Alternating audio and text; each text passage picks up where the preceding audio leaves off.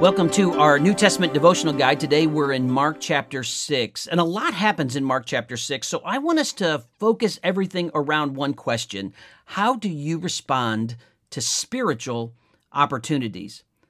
As we see spiritual opportunities in Mark chapter 6 and how the people respond, then we need to be asking ourselves, how do we respond? First off, Jesus comes back to his hometown of Nazareth, and they reject Jesus. They look at him merely as a carpenter. They are offended by his teaching, and Jesus marvels at their unbelief. They had the spiritual opportunity to hear him, and they rejected him.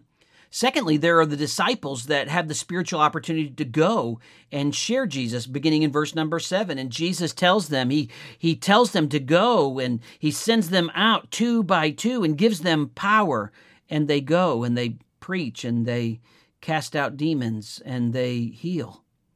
Then there are those who have the spiritual opportunity but refuse repentance. And here we think of King Herod. King Herod had married his brother's wife, and John the Baptist had preached against this, and he had John thrown in prison. But his new wife, Herodias, hated John the Baptist. And because she hated John the Baptist, she had part in plotting his death. And Herod gave in and had John the Baptist martyred. Now, verse number 20 says that Herod heard the words of John. He knew, but he refused to repent and had a part in having John executed. Then we find that there's the spiritual opportunity that Jesus shows to show compassion.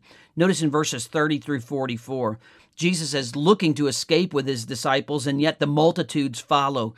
And in verse number 34, he is moved with compassion. And he commands his disciples in verse number 37 to give them something to eat.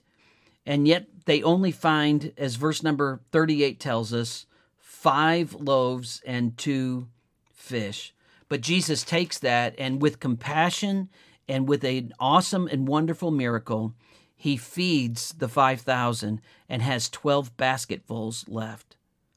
Then there is the spiritual opportunity of growing through trials. Notice in John 6:45 and following, the disciples are in the boat and Jesus comes walking out and he says, "It is I," verse number 50, "do not be afraid." But notice verse 51, they are greatly amazed and they marvel at him. They're growing in their trials. They're getting a bigger picture of who Jesus is.